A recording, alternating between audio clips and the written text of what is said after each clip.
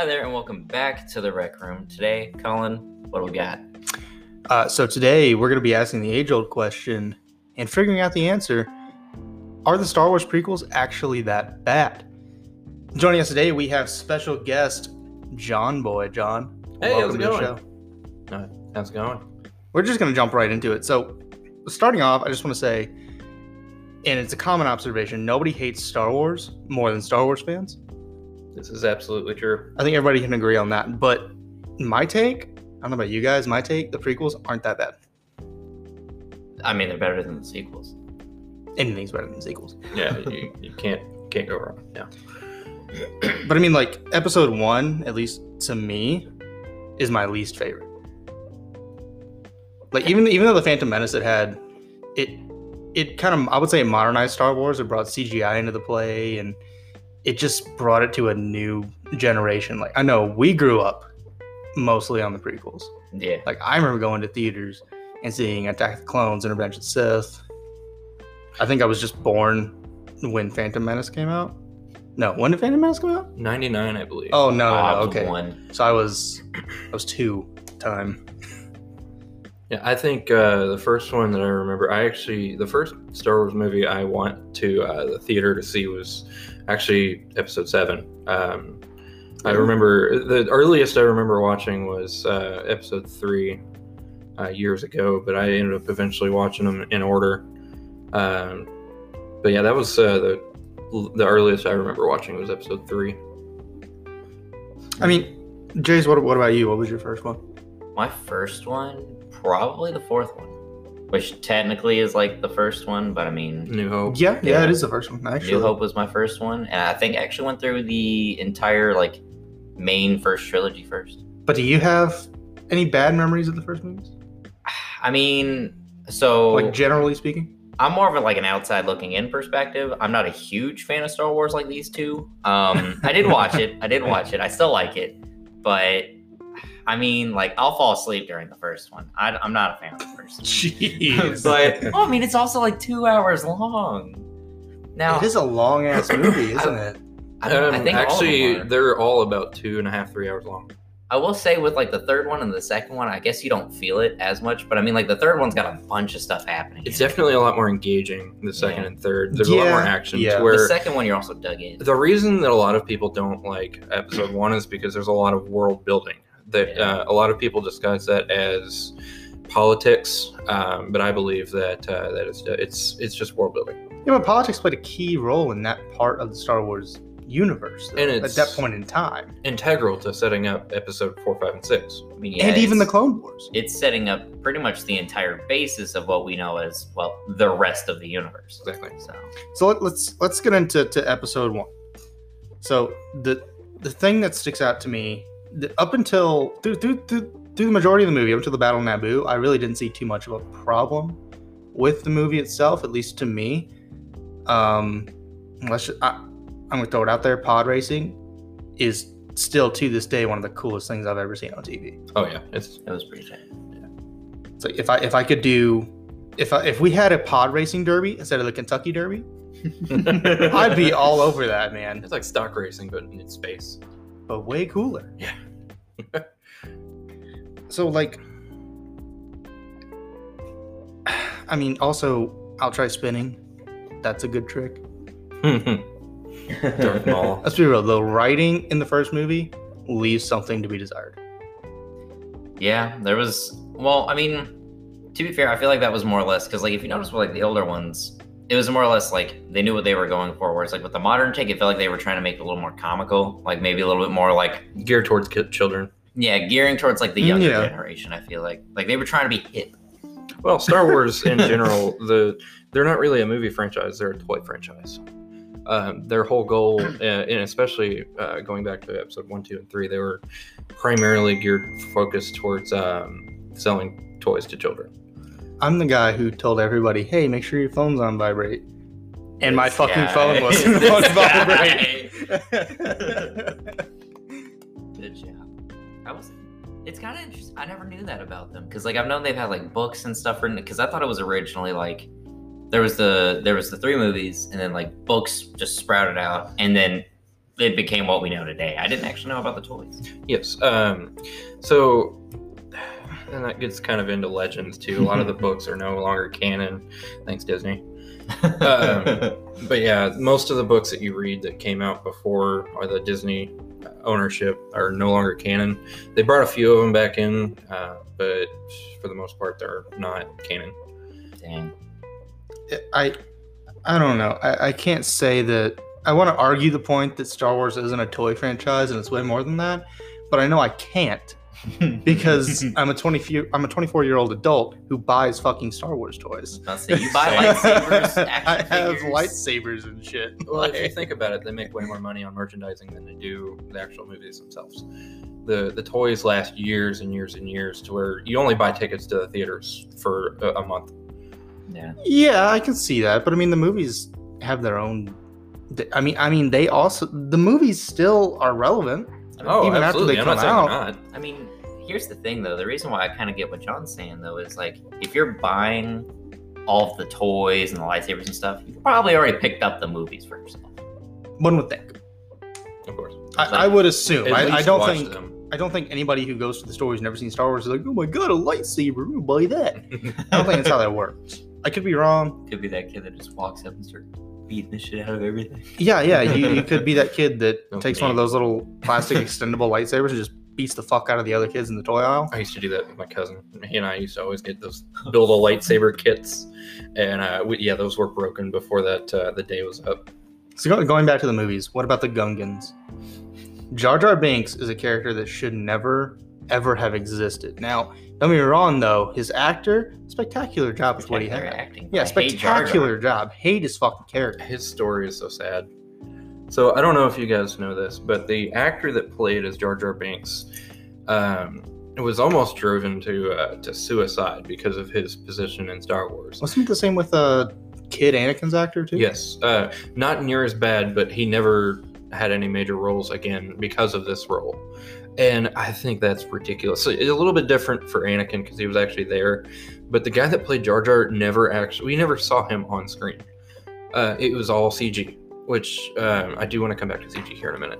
That's a big talking point I want to talk about here in a minute. But yeah, he was all CG, and the fact that, and this goes back to what you said a minute ago, Colin, the most toxic fans are Star Wars fans, and the people that hate Star Wars the most are all Star Wars fans. Because like I said, you never saw the guy on screen, and they harassed him so bad that it caused issues in his personal life. Dang. That's a little fucked. It is. It You definitely know. is. That's major fucked. But my point still stands that his character never should have existed. He wasn't even like a goofy character. I don't know if this was on the part of the writing or not, but he's just not a likable character. I think they tried to make him one. Well, he was comic relief. Yeah, I know it was geared towards like kids, but he wasn't even funny. I can only imagine how many people are screaming at us because they love Jar Jar. If you love Jar Jar, you're wrong.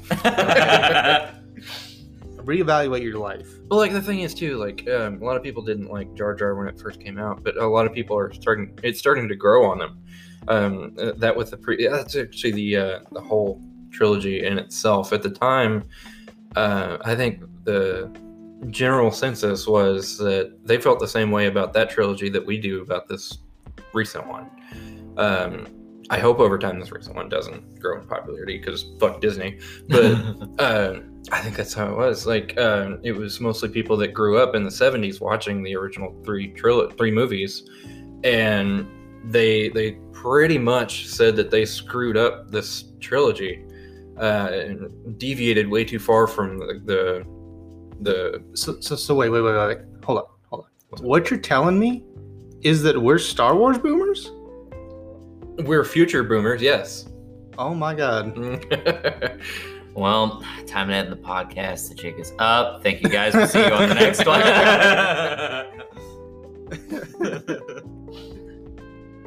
So let's talk about the lightsaber duels in the prequels Can we though. get into the one with Maul and Qui-Gon? Spectacular lightsaber duel. Meant a whole lot actually. But this isn't an analysis. This is an opinion piece. We could talk about that all day long. Just that duel would be an entire podcast episode. Oh yeah. But again, we're here for other reasons today. But I mean, the lightsaber choreography, fantastic. And it was all what's his name? Ray Park. Ray Park was he played Darth Maul when he was not talking.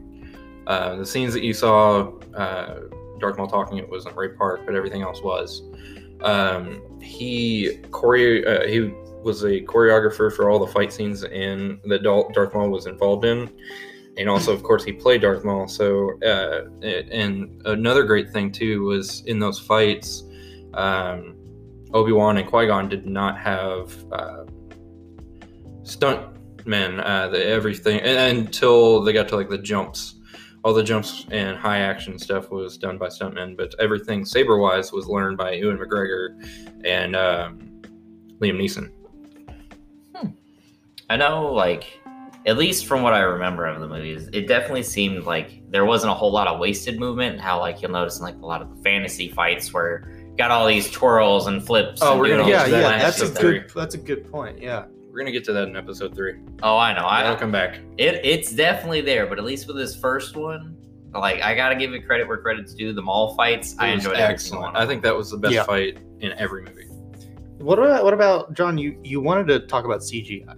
Okay, so with CGI, I think that was one of the big pitfalls for this trilogy, to where in episode 4, 5, and 6, they were limited due to the technology that they had at the time. So most of what you saw, granted before George Lucas decided to update everything later on, it was all practical.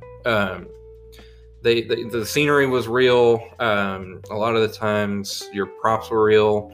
You can actually even go back during the Darth Vader and Obi-Wan scene, and you could actually see the power cable that was connected to Obi-Wan's lightsaber going up through his sleeve. So everything was practical, and it made it feel like you were actually there. Going back to this trilogy, this was kind of like the birth years of modern CG, and George Lucas, I think, doubled down on that technology a little too much. And actually, I was listening to Ewan McGregor talking, and it was actually a podcast that he was talking on with the guy that plays this Mandalorian. What's his name? Pedro Pascal? Yeah, he was talking to Pedro, and he was talking about the new technology to where, in the Mandalorian show, they don't use like green screens or backgrounds. It's actually a moving back scene to where you can actually see it off camera. So instead of just reacting blindly to to nothing, they actually have the scenery on set that they're reacting to, and they're able to use placement for. And Obi-Wan, Ewan McGregor had commented on that. And he's like, back when we were doing the prequels, it was either all on the entire set was a green screen or a blue screen. And that was something that they had to deal with because it kind of brought them out of the scene that they were dealing with. Kind of also to the actors' credit of the prequel trilogies, reacting to everything on a green screen like that, at least in my opinion, really shows how good of actors they are. Oh, definitely. Because, you don't have anything to base it off of. There's like, oh my god, it's aliens coming at you. And you just got to be like, oh shit, You can't actually see anything. You don't have anything to react to. You just got to do your best judgment on that shit. At least with like the original ones, like everyone's there, you're all on set. The theme, the environment, it's all there and you're ready. The character's already there. You just need to be in the spot. Exactly. Mm-hmm. No, I don't think the CGI was entirely a bad thing, though. See, what my problem with the CG... You couldn't pull off some of the things. Like, I'm jumping a little ahead here and saying, like, Mustafar, for example, in episode 3, you couldn't pull that off. Oh, no. Without CG. You'd have to jump in a There's volcano. No way. So, in my opinion, the CG isn't bad. Is it excessive at times?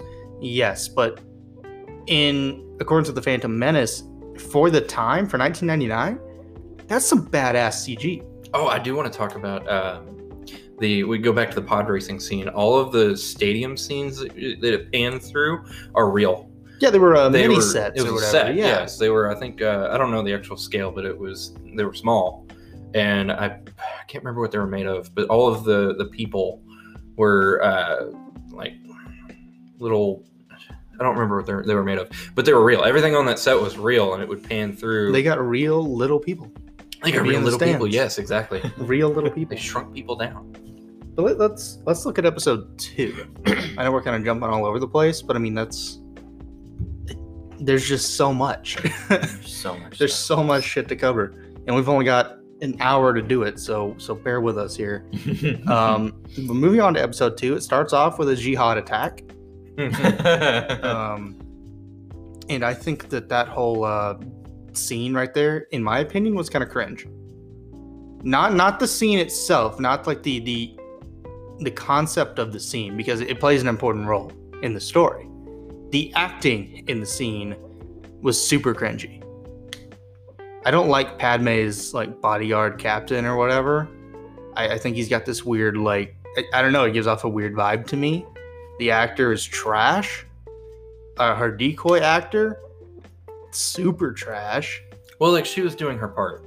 She was supposed to be this delegate that was super uptight, and she wasn't supposed to raise any red flags that she was not the real princess. Yeah, I get that, but it's still the line delivery is just awful. Well, I mean, that's like early 2000s writing. A lot of it was not great. Let's all be real. George Lucas, awful writer. Love the world he created. Yeah, but the dude can't write for shit. Please don't sue me or anything if you ever hear this, George Lucas. He doesn't know it anymore. It's Disney. Please don't sue me, Disney. Yeah, Disney would be scarier. Yeah, for real. Really trying to end the show before it starts, are we? Yeah, we're just seeing how far we can go. Can I talk about the dynamic between Anakin and Padme, where he's just like, "I've dreamed about you for forever," and I like them in the field. How does she not age? Is my question. Like he grows 10 years, but she doesn't look like a minute older. Well, I mean, you got what's that one chick from Friends? She's like 50 and she looks like 25. Oh yeah. You know what I'm talking about? The blonde chick? Yeah, I can't remember her name now. But, For the life yeah, of me, I looked at a picture. Jennifer Aniston. Yeah. Like half of the actors in that show didn't age. Well, I mean, but he's got a point. Padme like doesn't really change too much, and then you have Anakin who grew up to be this awkward celibate monk, which, in his defense, is why his lines and shit are delivered so awkwardly. Exactly. Okay, it makes sense. People shit on Anakin for having bad lines and being kind of cringy. Can you blame the guy? He's been raised by fucking monks, crazy warrior space wizards for the past 10 years. He hasn't had any interaction with a female. Exactly. Let me give you my two cents about Anakin. So, and also the actor Hayden Christensen as well. I don't think I'm just going to jump out there. I don't think he could have been casted any better. I agree. Oh, no. And so, like Colin said, so he was taken from a young age, and it was actually too old, just like Obi-Wan and Yoda had said. He was too old, and he had already formed connections, which is undesirable for these Jedi cultists. So they took him from his home. He lost his mother, and they never taught him how to. All they told him was that he had to suppress his feelings. Emotions bad. Emotions are bad, and you know how difficult that is for a small child in that development time, especially one that had already grown emotional development before he was told that was bad. This is all just pointing towards the Jedi or occult facts, but no. Like I said, I don't think they could have done any better with him because, like Colin said, he was forced to have zero emotion, and he was already.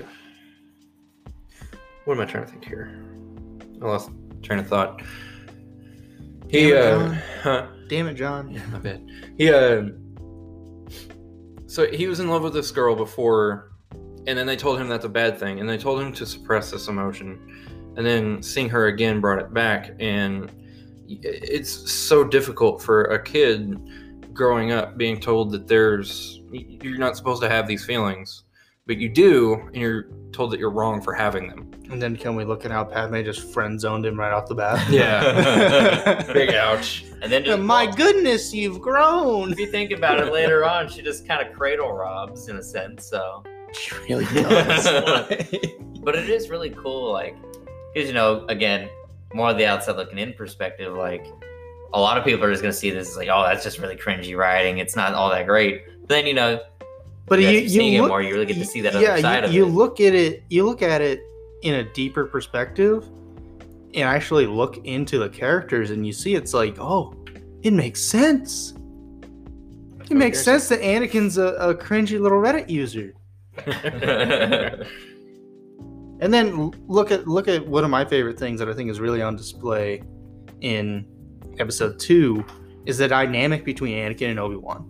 Yeah. It's in the first movie, you have Obi-Wan being like, oh my god, this fucking kid. Yeah, I don't want this kid. He even said that, he's like, why are we bringing this on again? Right, and it's now more, I don't even want to say it's like a master and apprentice relationship. It's It's brothership. Yeah, it's a big brother, little brother relationship. And now you can tell that like Obi-Wan actually works with him too when it comes to his emotions and things like that. Like he was more Obi-Wan, sensitive to his emotion than other masters would have been. right? Which is crazy because Obi-Wan is like really uptight. Well, that's the thing with Obi-Wan he's too. by the books, really a fan of rules and stuff. Obi-Wan lost his master at a really young age, and I think that's the reason that he's so sensitive towards Anakin. Well, Obi-Wan was what, 20 something, early 20s in the first movie. I'd say his youngest would be 18. Because He if you look really at wasn't very Anakin in old. episode 2, he's 19 years old. Yeah, he wasn't much older than Anakin. I know that. So he didn't have much time for, even then, like Qui-Gon, I don't think if he had lived to raise Obi-Wan, I don't think he would have instilled him that much strictness either.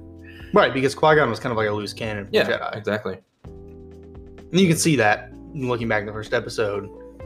At the end of it, Yoda's comparing Obi-Wan to becoming like Qui-Gon as a bad thing. Yeah. But anyway, look at the coolest thing that came out of episode 2 was Jango Fett. Yeah, exactly. Okay, like you don't see him a lot on screen, but he looks fucking cool. He's got those fucking seismic charges. Oh, the seismic charges that have the best sound ever produced in a film ever. Right next to the lightsaber itself. It's so iconic. He's so iconic. He actually, if you ask me, is the icon of Attack of the Clones. Yeah. Not the Clone Troopers themselves. He was the Darth Maul of Jango that movie. Fett. Yeah. Even though he didn't get the chance to do anything cool, like you see him do in Legends, I mean, you read back in like the comic books and he's killing Jedi with his bare hands. Like, the dude's a freaking animal. He was a Mandalore. Right. I don't remember if that's legend or canon, but he was a Mandalore. And then they just really didn't do him justice. I forgot. Wasn't he the one that just kind of got yeeted out of him and Boba? Because That was Boba. Boba got yeeted off the barge. Oh, that's right.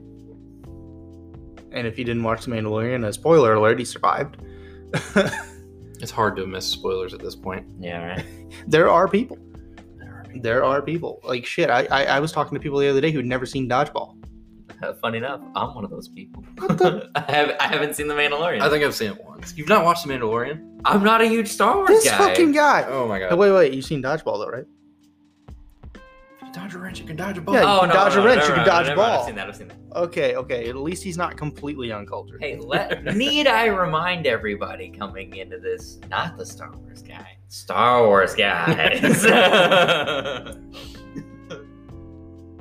But also looking at episode 2, the Battle of Geonosis, the arena scene, to me, was really fucking dumb until all the rest of the Jedi got there. Well, it all came down to a bunch of randomness that happened to put them all in the same place. Obi-Wan got captured. Anakin went to get to Obi-Wan. and they just happened to end up in the same place on this massive planet, which is kind of odd. And the droid factory scene, very unnecessary. What do you think about the C-3PO becoming a battle droid? I don't for even about like 5 minutes? C-3PO. Okay, hot take. This whole goddamn episode is a hot take. Because anybody who sees his house and be like, oh my god, he's always prequel. Yeah, well, guess what? I don't like C-3PO. R2, awesome, love it.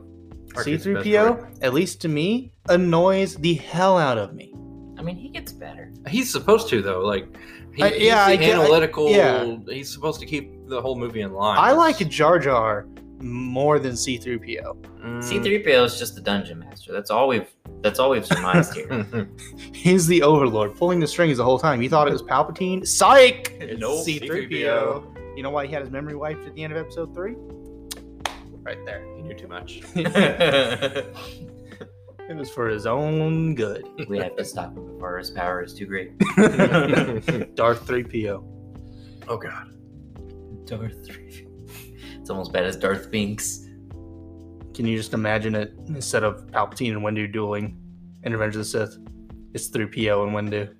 Oh, Master Windu, you're here earlier than expected.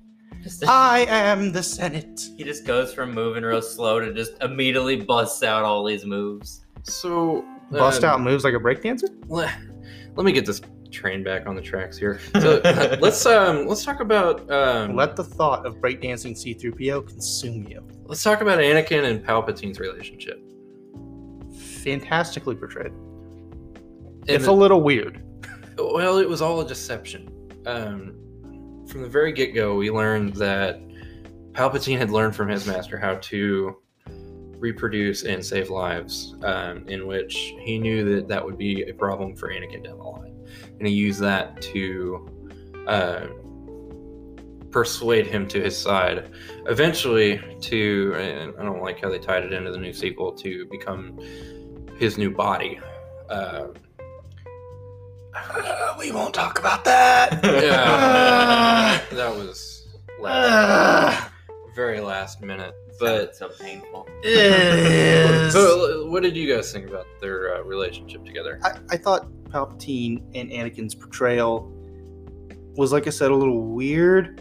In a sense that, like, creepy old man vibes, but it definitely made sense for what Palpatine was trying to do. Palpatine, as a character, is a fucking genius.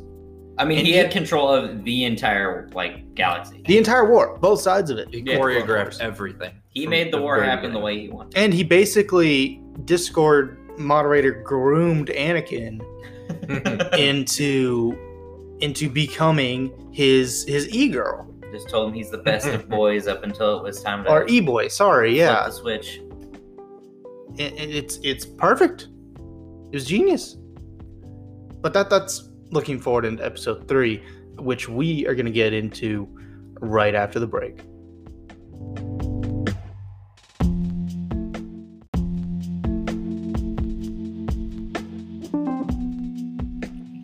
Welcome back. And before we get into the third movie, we're going to touch on the between episode 2 and episode 3, which would be the Clone Wars and the Clone Wars movie, which was just kind of trash. But anyway, so for those who are more casual Star Wars fans, you probably don't know that there was an animated series called the Clone Wars, took place in between episodes 2 and 3, and infinitely better, in my opinion, than all 3 movies combined. Yeah. Well, Star Wars in general, it's a lot better when you have more time to develop, and that's where TV shows really come in handy. Especially you've seen that with like The Mandalorian.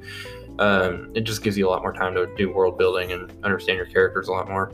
It really does add a different perspective when you watch the Clone Wars and then you watch episode 3. You know, you really understand the scope of the conflict, because like in the third movie, it was the tail end of it. You get a lot of mentioning of battles, but you don't see a lot of it. Right, and the Clone Wars fixes that. And you never have to... I guess you never have to ask questions about the references anymore. Yeah, which is weird, because like it wasn't even... this came out after the movies. So... Well, actually, no. I guess it's not weird. It kind of makes sense, doesn't it? I'm dumb. Don't listen to me. To be fair, I really like what the Clone Wars did because it kind of took like a little bit, like in my opinion, it took like a little bit more of a like a less like I guess a little bit more risky take on it, where it was like they were kind of just rolling with the story and just well, I haven't seen all of Clone Wars, so let me just throw that out there. But at least what I did see of it, because like I saw the fight with like him and like the bald woman. Asajj Ventress. Yeah, like I've seen part of that, and I've seen a couple other bits where it seemed like it took like a different course, but it was like I shouldn't say like a different course, but like a different storytelling course. Now, did you see the 2003 Clone Wars series or the one that came out like 3D animated one? Tarkovsky? The first one was animated by the same guy that did Samurai Jack. Yeah. Which is really, really cool. It's actually like I think it's on YouTube still. You can probably pull it up. I think it's on Disney Plus. I think that's the one I've seen. It's the one that was from 2003. Yeah, that's a good one for sure. Definitely. There's not a lot of like storytelling in it. It's mostly just a bunch of action. But I mean, still, like I said, animated by the same dude who did Samurai Jack, so it all looks super pretty. And it canonizes Shaggy, if you remember that. Shaggy. Yeah. Oh yeah. Shaggy's a Jedi from Yeah. He was actually in the fucking Grievous destroys him. Yeah, he's like the first person to die, but like that version of Grievous in the Clone Wars was badass. It was the best rendition of Grievous we got. Because they hyped him up to be this Jedi hunter, Jedi killer in episode 3. He was an absolute monster, and the scene that I'm talking about with Shaggy, where they were all hiding underneath, I think it was either a tree or a ship. They were in the wreckage of a ship. Yes, so they were in the wreckage of the ship, and it was the course of the show was a completely different genre up until this exact scene, to where it became a terror horror scene, where you're shown the viewpoints of the trapped Jedi with this hunter that they don't understand. They could literally be anywhere, and he is. I just love, that's my favorite scene in that entire series. It was that scene right there, because it's just, you're terrified. You're right there with the Jedi, and you're like, where is he going to come from? Where is he going to hit us? And you're like, who the fuck is this guy? We're going to die. It's pure dread. I mean, they did a great job portraying that. And then you look into like the 3D animation of the Clone Wars, and Grievous, yeah, he's able to definitely hold his own and kick some ass, but I mean, he's definitely watered down. He's a lot more watered down. Like the monster he used to be. Yeah, no, I know. He's more of a tactical genius than he was a monster. When I was watching through the Clone Wars, Grievous to me, like the 3D animated Clone Wars, Grievous to me was more of an annoyance than anything else. Anytime Grievous came up in an episode, I was like, oh my god, here we go again. Because he never really would fight very much. He was a background character. He was a very hit and run character. He would do his damage and he would back off before he could take any hit on his own. Yeah, there was never any risk to him, and I think maybe that's why I didn't like him so much. Well, that's why he was a strong strategic character, because he knew when it was time to strike and when it was time to book it. Yeah, I guess, but he books it a lot. He survived. He books it a lot in the 3D version of the series, but in the older one, in the 2003 version, he doesn't back off. Well, I mean, he gets in there and he just tears motherfuckers up. After Mace Windu jacked him up, I mean, he's got to be careful now. That was the first time, and what I'm referencing is when he was trying to escape, and Mace Windu used Force Crush, which we saw in Mandalorian. Spoiler alert, by the way. We saw that, and oh yeah, I remember now. Luke. Again, spoiler alert. So like he used that against Grievous, and it crushed his lungs, and that was the first time Grievous, after he had been augmented, realized that he had a vulnerability. And I think after that is the reason we see him more likely to run than he would be to fight. It makes sense in that regard, but it's up to that point to where him being a wuss really doesn't make a lot of sense to me. If he's this feared Jedi hunter, then why does he run away so much? You see what I mean? There's a line in one of the old Call of Duties. It's history is written by the victor. And the reason that he's got such a stigma to him is because he leaves destruction in his wake. Nobody sees him escaping. He just sees what he left. I guess that does make a little sense. And look at the fucking the Umbara arc. The best arc in the 3D Clone Wars. Now, for those who don't know, it was this like 4 or 5 episode stretch. Each arc is 3 episodes. Yeah, that 3 episode stretch. I could have sworn it was longer than that. Every one of them. Huh. Okay. Well, 3 episode stretch where the Republic attacks this planet of Umbara, and it's this really cool like ultraviolet DJ club style planet. Really cool. And Anakin has to go off world for something, and his clone unit gets taken over by this other Jedi, who at the end of it ends up pitting his clones against Obi-Wan's clones, and telling them, "Hey, the enemy's disguised as clone troopers." And eventually, after they fucking mow each other down for a while, they start to realize Captain Rex. What the problem is there. Captain Rex's best clone. Yeah, and that's another good thing the Clone Wars did, was it really added character to the clones. Because you see this brief stint in episode 3 of Commander Cody and Obi-Wan talking. They seem pretty friendly with each other. That's about the extent. But you don't get any context to it. And that's what the Clone Wars provides, is the context to a lot of these seemingly minor characters. In the Clone Wars, Cody was a huge character, one of the main characters in a lot of the episodes. And that's one of the big things too, is episodes 2 and 3 really, there are a lot of tell, don't show, and that's mostly what the Clone Wars was for. Yeah, was to bridge the gap and to show instead of tell. That's where you get most of your story based with clones, Anakin, Obi-Wan, Ahsoka mainly. She was the big one in there too. But like you were saying, it's mainly for like Rex, Cody. You don't see as much of Cody, but mostly Rex. Yeah. And as we've seen throughout the next shows. And Darth Maul too. Darth Maul too, yeah. They really took him from a silent protagonist into one of the best You mean antagonist? Yeah, my bad. One of the best antagonists, and turned him into an actually compelling character. Yeah, for sure. I love the Darth Maul arcs in the Clone Wars. They really added a whole lot of flavor to him. Because I didn't really care about him, truthfully, up until that point, until I saw him in the show. I liked him. I agree in the same way. He was like, ooh, cool, he had a double-bladed lightsaber, which, don't get me wrong, was fucking sweet. But I remember the first time I saw that, I was like, ooh! I'm a clone guy, so like my main episodes, like you said, were in Embarrass. I'm actually the exact opposite when it comes to Maul. I don't like his arcs. I like the character building, but I get bored. There's too much talking. Not enough stabby. Story. It's story, yeah, but there's not enough stabby. There's no clones, and it's all stabby. There's no stabby. But you were just the guy who, at the beginning of the show, was like, well, world building is important, and now you're shitting on the world building. Well, I mean, I'm not saying that it's bad. It's just I kind of got bored. I just didn't like the whole Mandalorian arc with him. I don't know. That was so good. Maybe what it's are you talking about? Maybe Maybe it's because I've only seen it once. I need to go back and rewatch it again. And you see Obi-Wan's old love interest and shit? Like, that shows another thing, too, with what we said earlier in the podcast, where Obi-Wan wasn't fully trained, and he had a love interest that was kind of implied with, what's her name? Satine Kryze. Satine. Queen of Mandalore. Duchess of Mandalore. Duchess of Mandalore. My bad.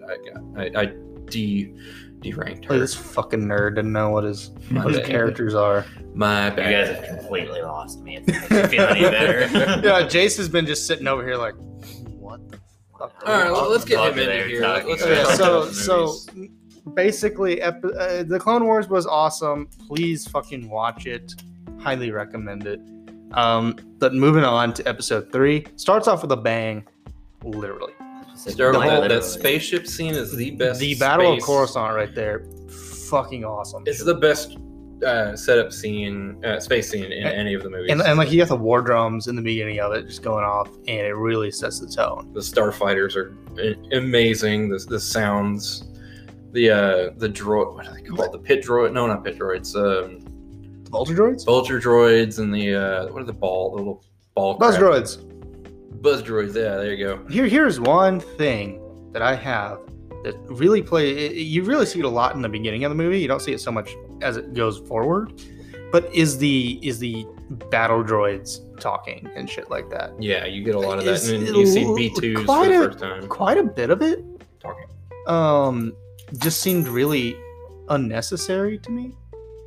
Like, I didn't really see a need for the super battle droids to be talking, or really any of them. Truthfully, they didn't need to make sound effects. I mean, when they get slashed up by a lightsaber. To be fair, it goes to that comic relief again. So it's comic relief, but I also it doesn't make sense in the fact that they're supposed to be droids and they're controlled by a computer. Right. In the Clone Wars, so in the Clone Wars, they had a lot of personality, and I think that's what they were trying to connect it to. They gave them more personality in the third one before the Clone Wars even came out. Yeah, they were kind of backtracking, but I think that's why they did that. Was they just kept them with a personality. But like I said too, they're supposed to just be robots. I'm not against the droids having personalities. I'm just saying, like, in the context it was presented in, didn't really seem to be necessary to the story. I mean, it set up how badass R2 is.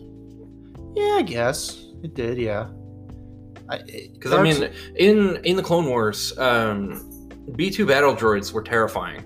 It took almost a whole squad of clones to take out one B2. And B2 is in super battle droid. And R2 took down 2 of them with ease.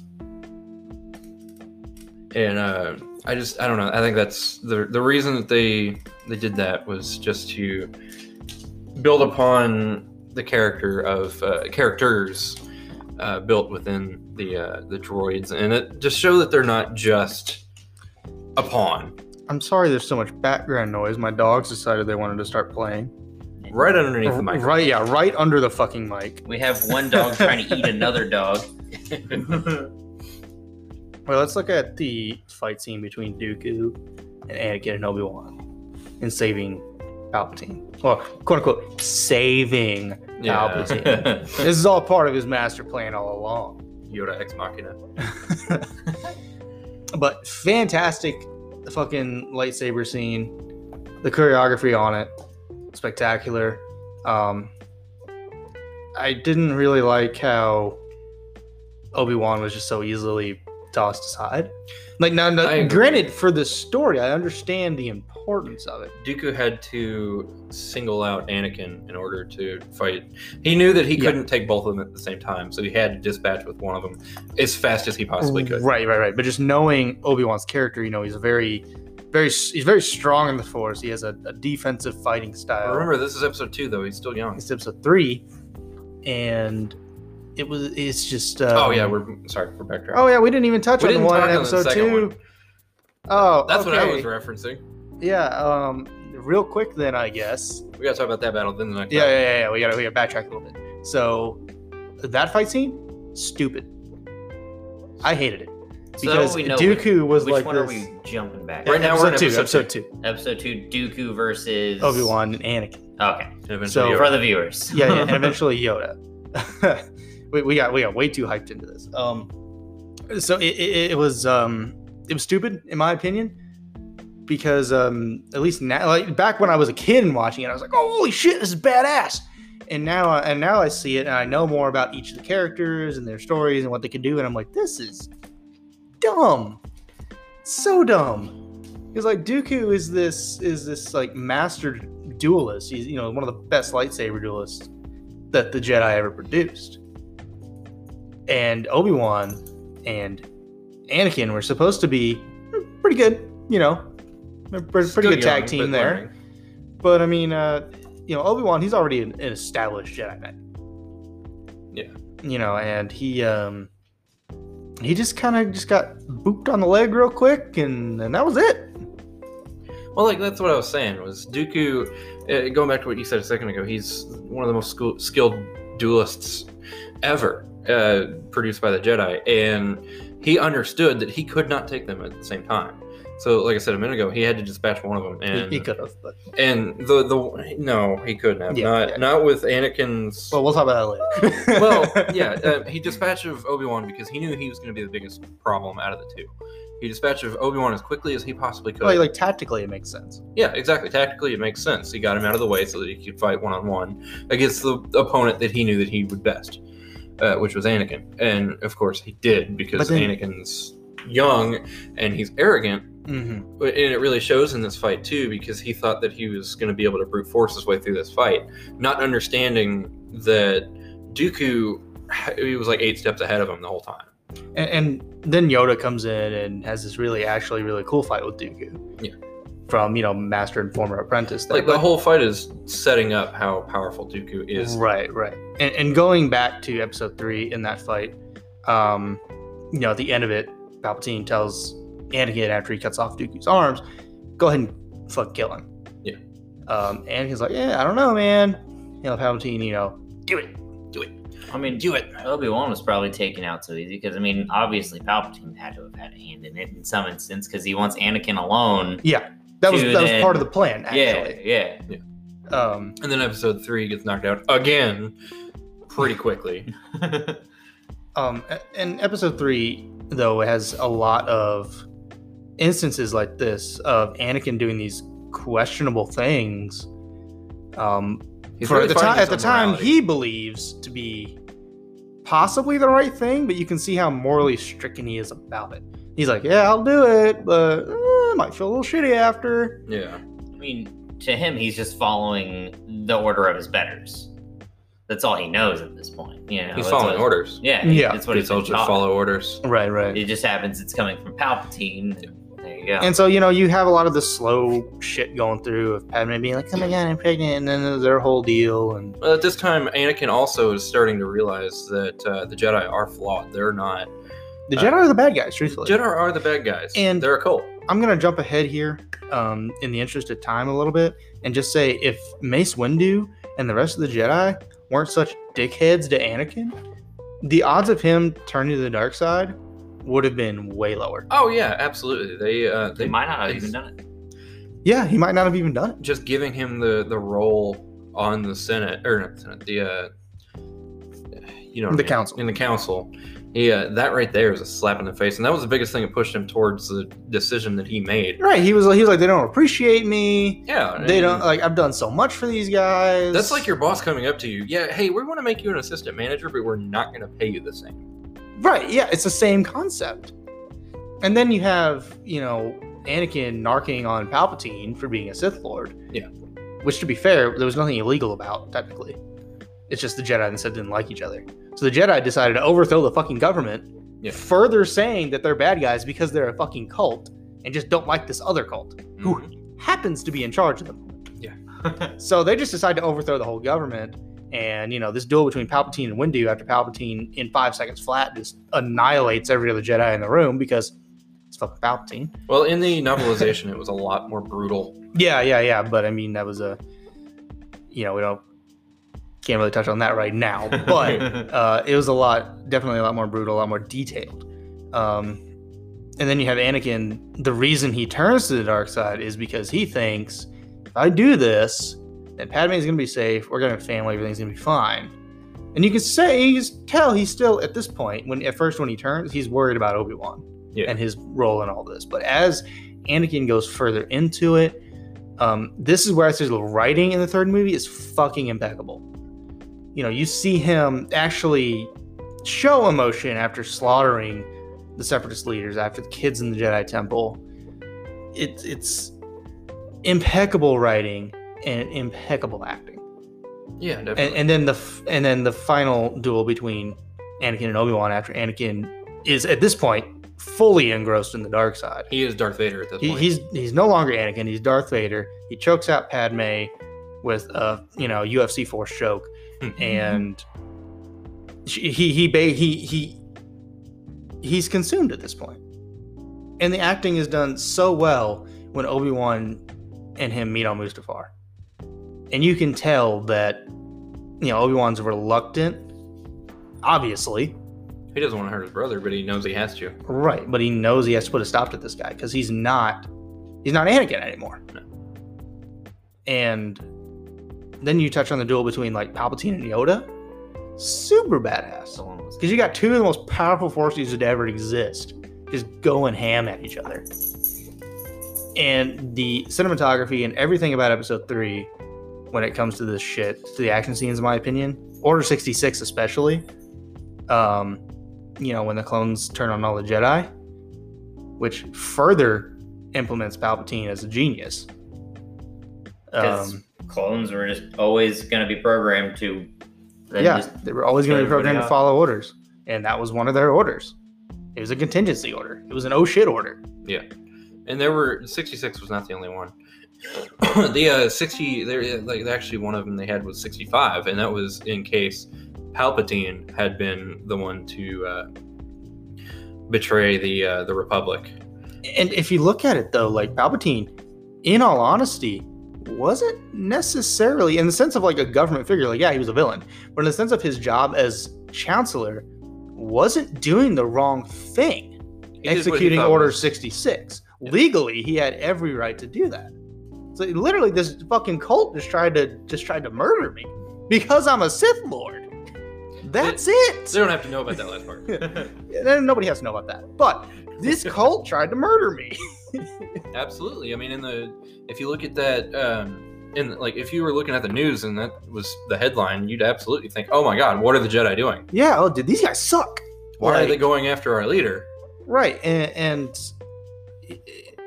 that I don't know, man. It's just the third movie to me is just a masterpiece of cinema. The first movie and the second movies, they're okay. They got their moments.